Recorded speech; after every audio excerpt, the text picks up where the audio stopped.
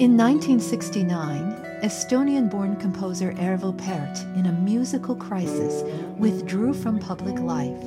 He abandoned 20th century techniques and looked to Gregorian chant in search of his musical voice.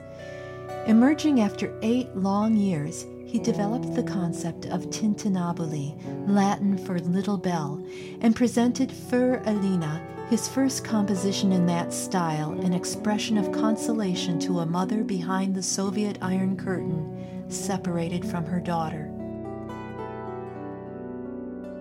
During those years of Pärt's seclusion, an 18-year-old guitar prodigy from Kansas City, Pat Metheny, burst onto the international jazz scene. Since then, Metheny has built a reputation as an innovative jazz master, winning 20 Grammy Awards in 12 different categories. Throughout his career, Metheny has championed new sonorities and technology for his instrument, including the Picasso guitar, a 42-string guitar with 4 necks built by Canadian luthier Linda Manzer.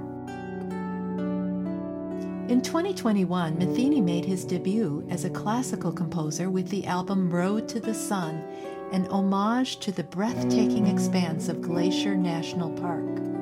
But the most breathtaking expanse may be its final track, in which Metheny performs Für Elina by Arvo Pärt on the Picasso guitar, uniting the voices of 3 musical visionaries.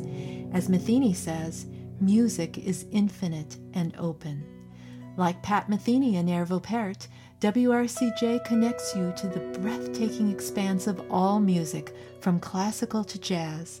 I'm Krista Grix, thanking you for your support.